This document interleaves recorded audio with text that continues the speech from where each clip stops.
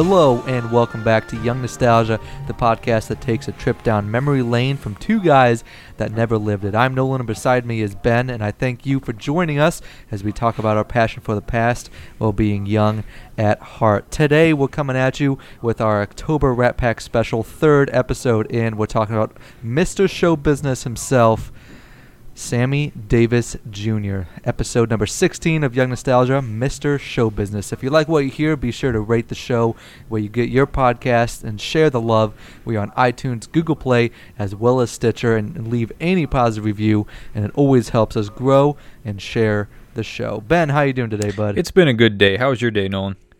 Not too bad for a Monday. We're getting through it. So let's jump right in to all about Mr. Show Business. A little bit of a synopsis. He was born in New York City, New York. He overcame prevailing racism throughout his career, and it really helped him establish himself as an entertainment legend throughout the world.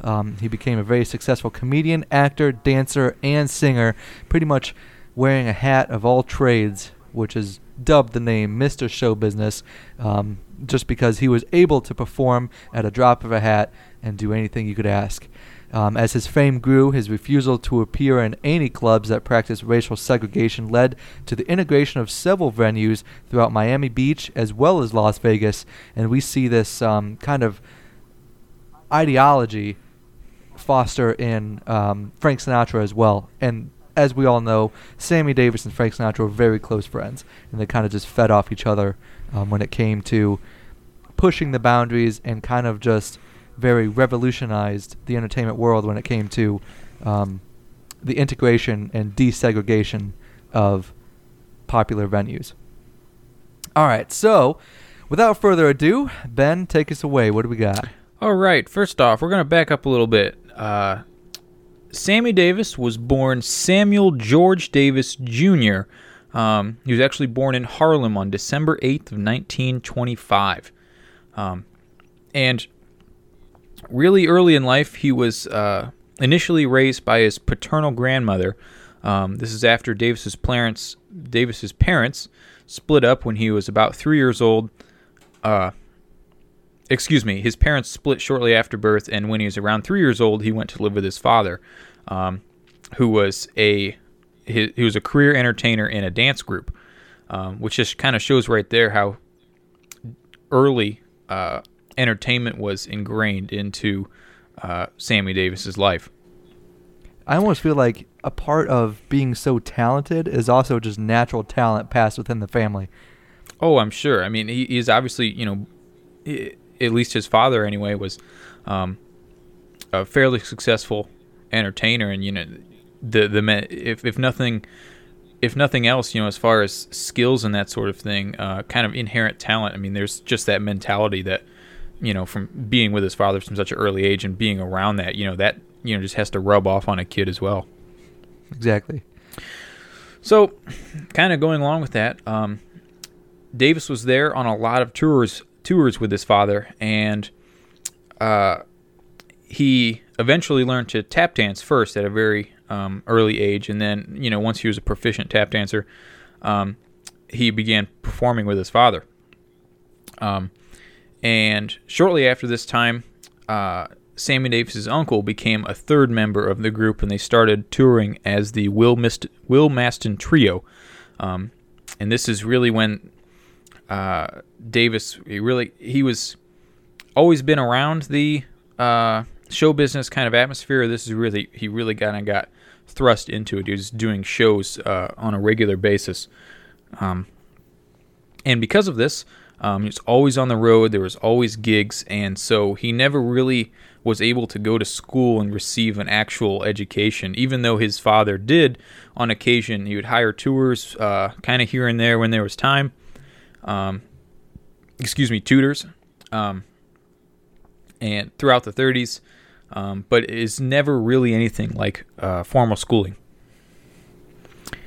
Yeah, he was kind of just raised by the people around him, and he almost was thrown into the life skills that people learn in such a high-stakes environment of entertainment.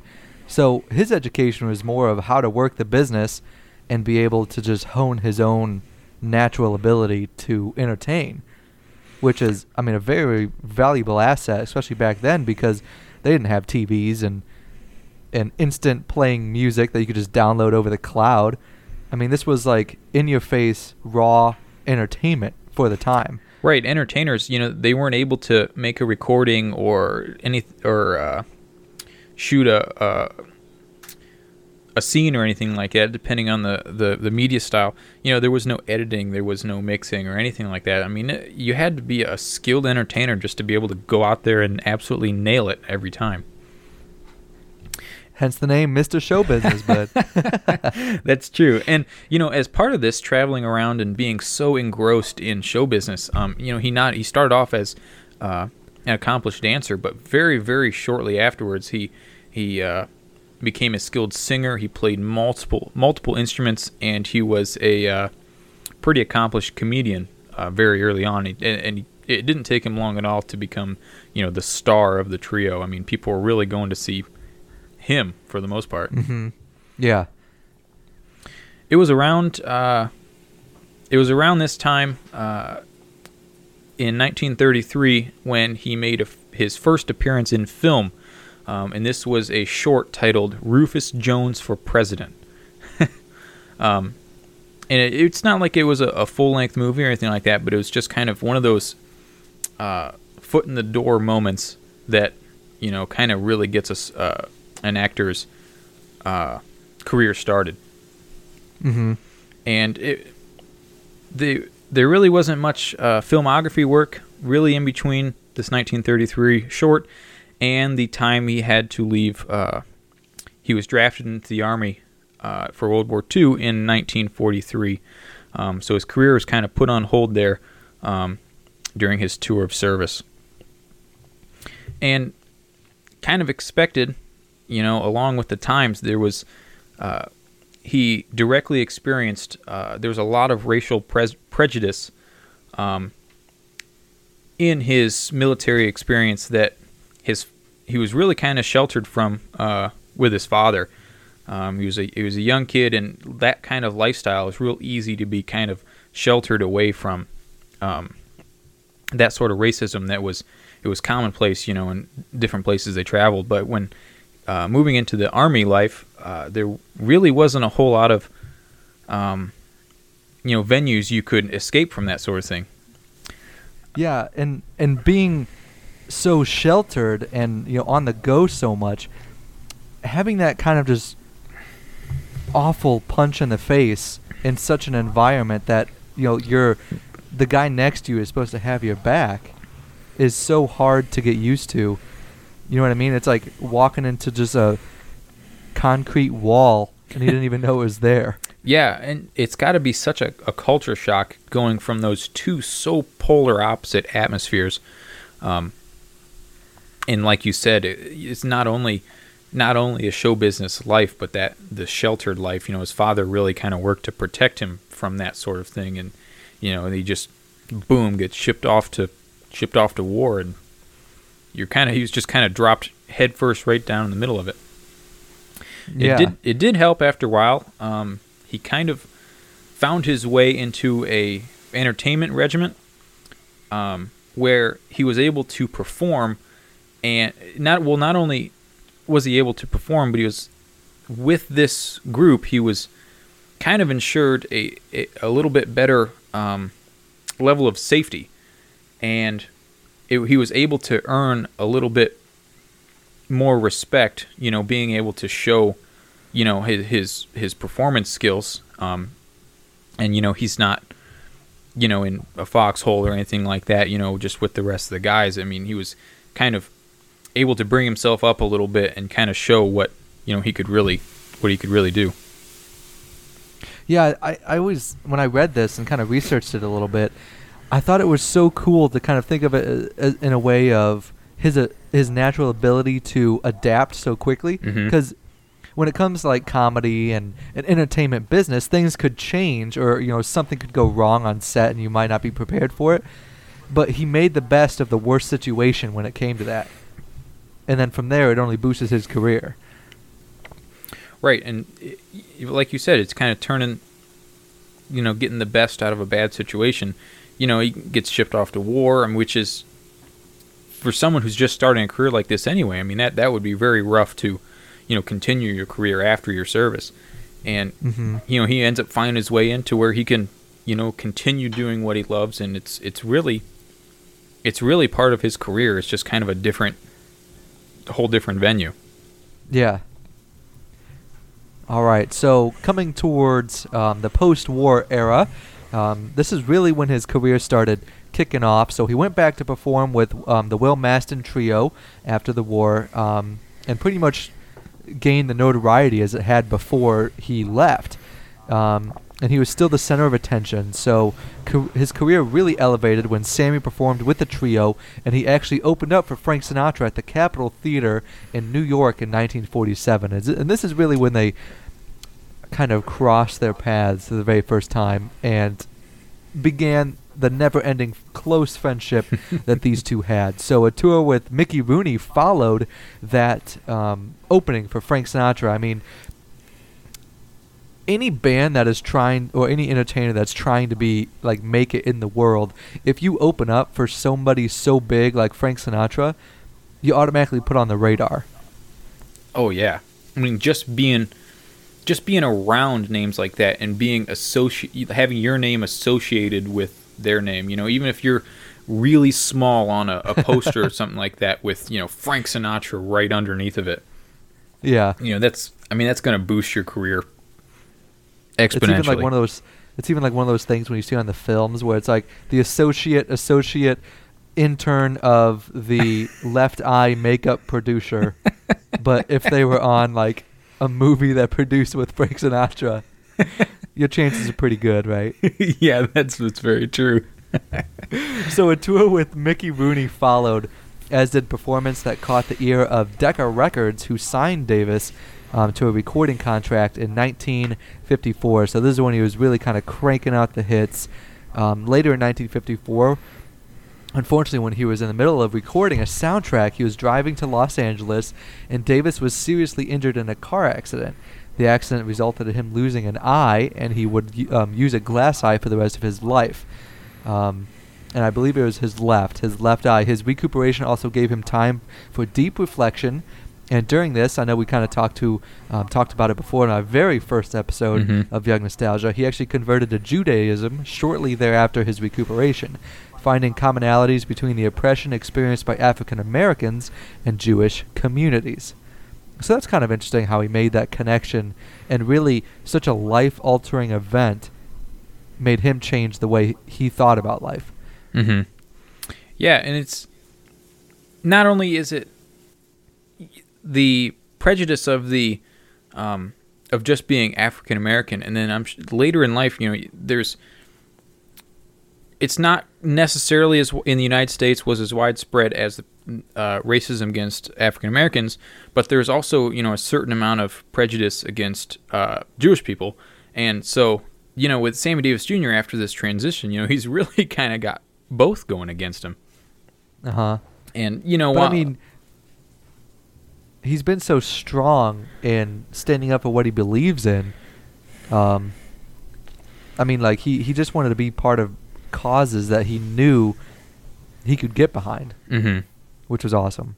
Yeah, and that's just kind of his whole life. That's what he's done.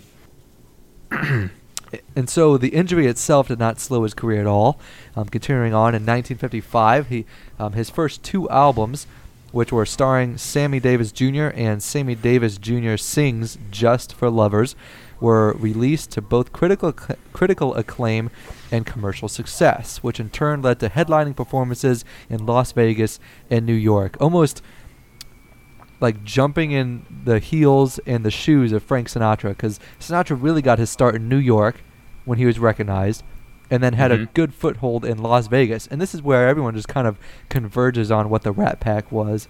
And really, it just, those two albums skyrocketed Davis's career. Oh, yeah. And the Las Vegas and New York, I mean, you can just see that is really the common denominator in all of the Rat Pack guys that we've talked about. That is that is one time in one area that they really all cross paths, and it kind of intertwined them and boosted their career together. Yeah. So his continuous success led to further appearances in films, on television shows, including Anna Luquesta, 1958, with Eartha Kitt, Porgy and Bess, 1959, with Dorothy Dandridge and Sidney Poitier.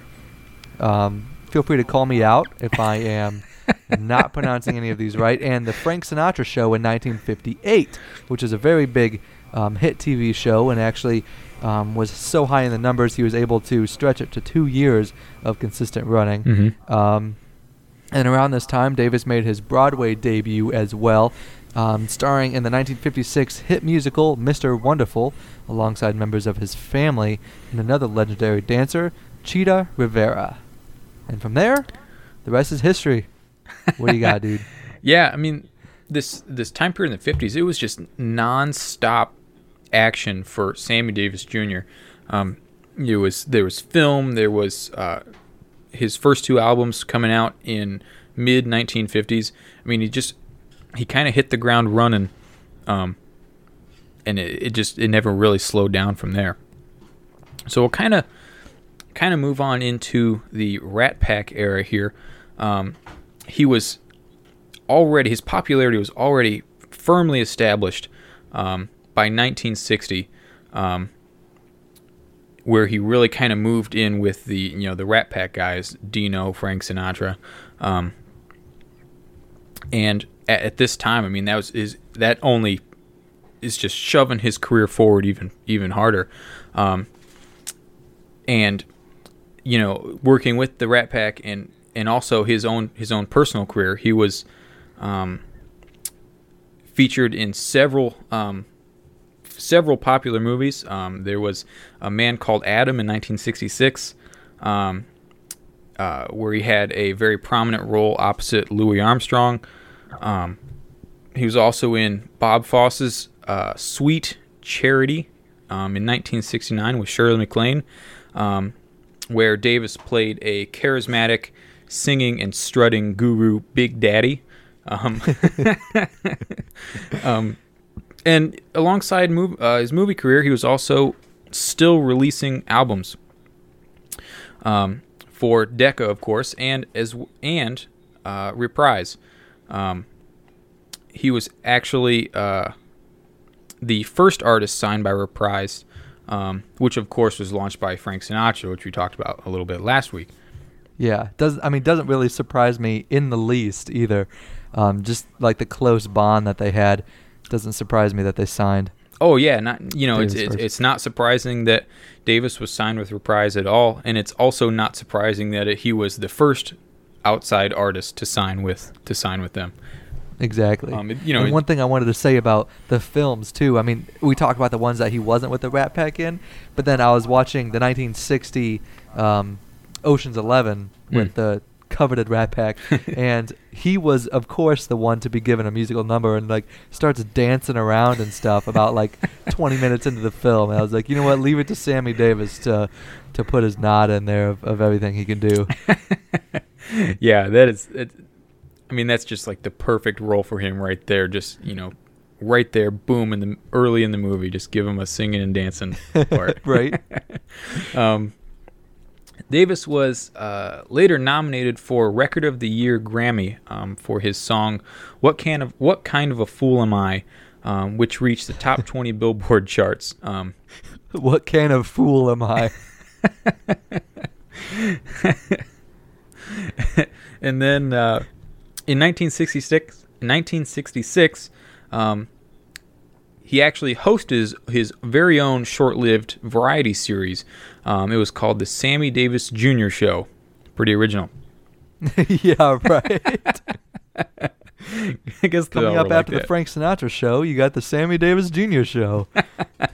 And then years later, from 1975 to 1977, he actually hosted another show. This time it was a syndicated talk show called Sammy and Company, which ran for, of course, 2 years. And cool.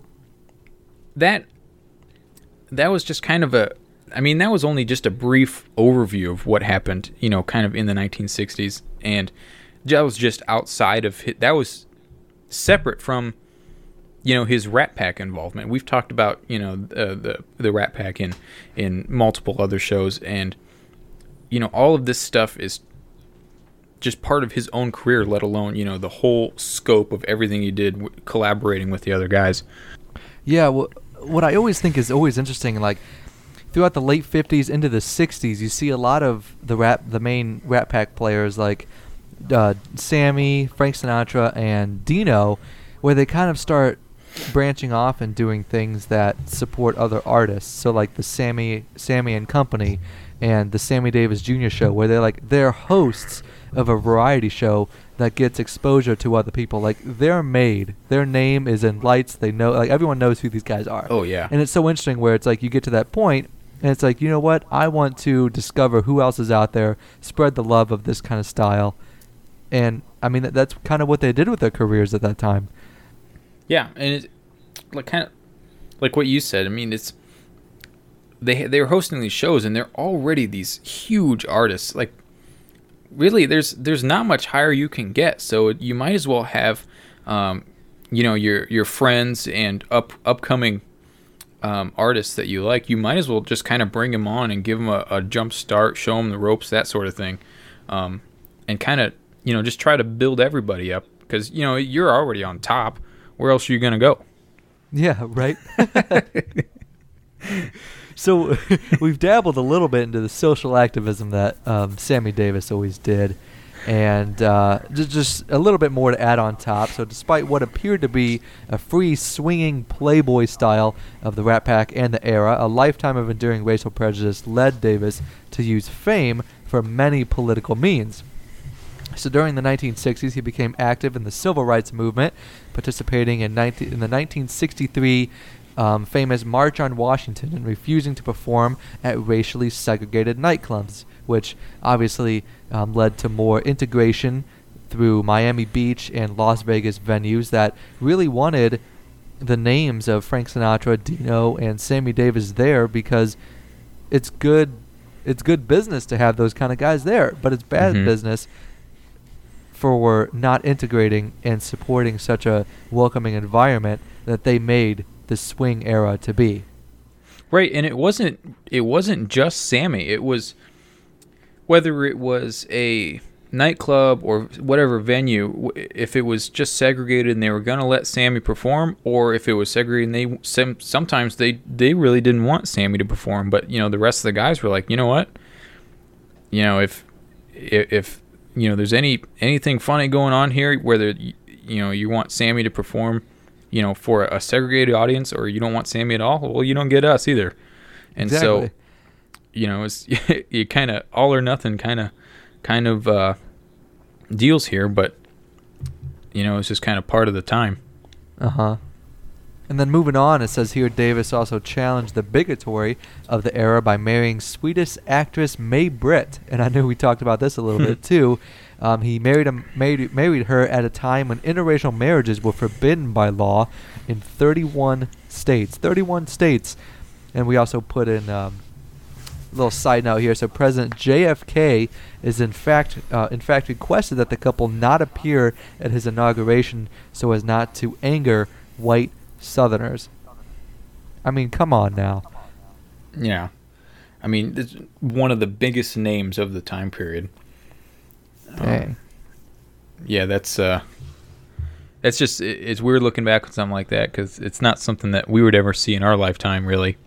Yeah. It's just weird that was even, a consideration, let alone actually happened. Yeah, exactly. And that, that really goes for a lot of stuff we talk about, I guess. Very true. All right, moving on. Kind of moving on to his later life a little bit. His career really, it kind of peaked a little bit, but it still ran very strong into the 70s and 80s. He actually got his first #1 chart hit with 1972's Candyman. So at this time, his career was still really, really going strong.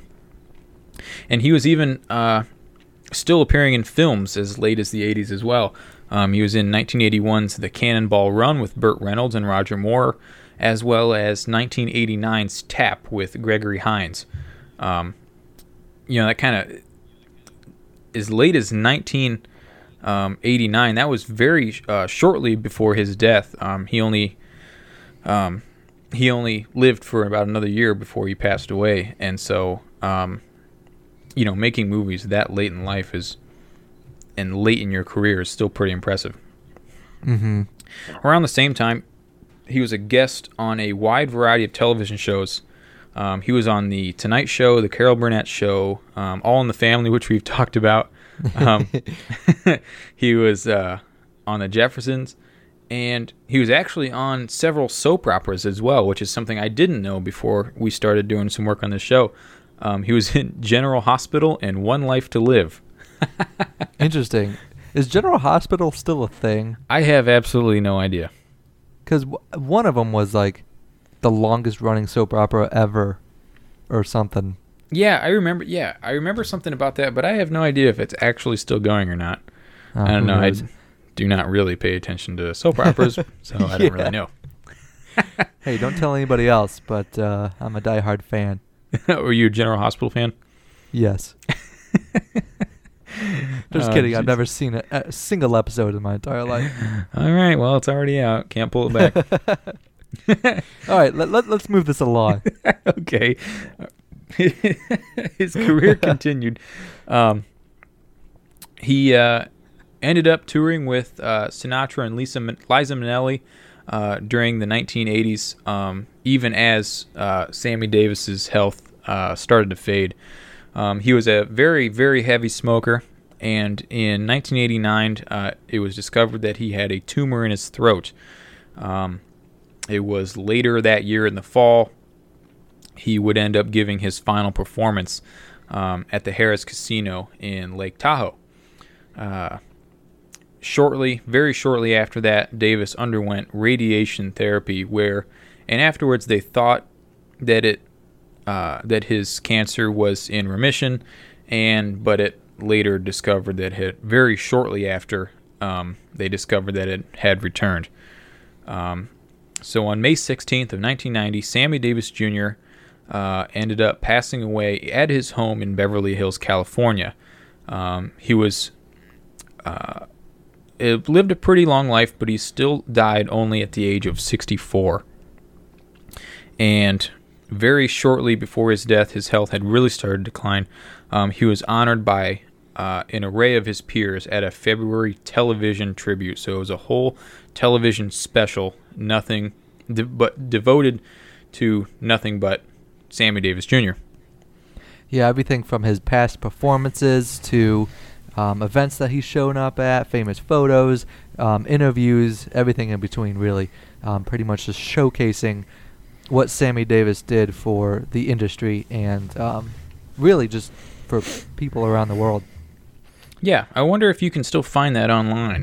So, transitioning into his personal life a little bit, kind of rounding out the episode, Davis was seriously involved with bombshell actress Kim Novak in the 1950s, though the union faced much harassment due to the racial climate of the day, much like him marrying Mae Britt. So Davis was ultimately married 3 times, first briefly to singer Lorraine White, and then to Mae Britt in 1960, with the two having a biological daughter as well as 2 adopted sons. Mae Britt and Davis divorced by the end of the decade, and Davis remarried in 1970 to dancer Alto Vice, who remained with him until his passing. So they adopted another son as well. So in total, Sammy Davis had 2 daughters with Mae Britt and 2 adopted sons, and then 3 adopted sons. 3 adopted. So with the harshness of his early years, not to be underestimated, Davis struggled throughout much of his life with addictions, succumbing to alcohol and drug abuse after his split with Britt, kind of spiraling down into some depression, and having a major gambling problem that ate up millions of dollars. Which I can see how that'd be very easy to have happen when you are constantly working in Las Vegas. Oh, well, yeah, I know. Oh, yeah. And just the constant go, go, go.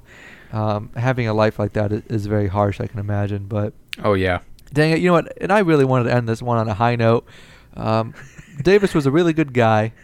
He lived a great life, and someone that we'd always like to meet and take out for a beer sometime. I think we did kind of end on a high note a little bit. At least I noticed what happened there in that last paragraph. You kind of stumbled over the little notes in the margins there on pronunciation. I heard you laughing about that. Yeah. So we always try to make sure that we are pronouncing this and pronouncing people's names right. So we typed out Alto Vis for Alto Vis Gore, who was Davis's final wife, and so Ben typed in Alto Vis to rhyme with geese, so that way we don't mess it up. Oh my! Because I didn't gosh, think much of it, and then I saw, I could envision you going through that paragraph, and right when you got there, you started the chuckle and you lost your composure a little bit. Well, I was really hoping that you'd get the last show note for the episode. Anyway, I'm going to wrap this up before it gets too out of hand. Thank you so much for listening to Young Nostalgia, and this was episode number 16, Mr. Show Business, the third installment of our October Rat Pack special. Next week we'll be rounding out our Rat Pack special with the Joey Bishop and Peter Lawford, kind of, the external guys that kind of came and went but weren't always in the limelight when it came to the Rat Pack. So if you like what you're hearing, please leave a kind review on iTunes. You can also find us on Google Play and Stitcher, and please share and talk around. And if you have any requests or ideas for the show, give us a shout out at youngnostalgia2017@gmail.com, and we'll get back to you as soon as possible. As always, we love knowing that you're listening. Leave us a kind review and it'll help us grow.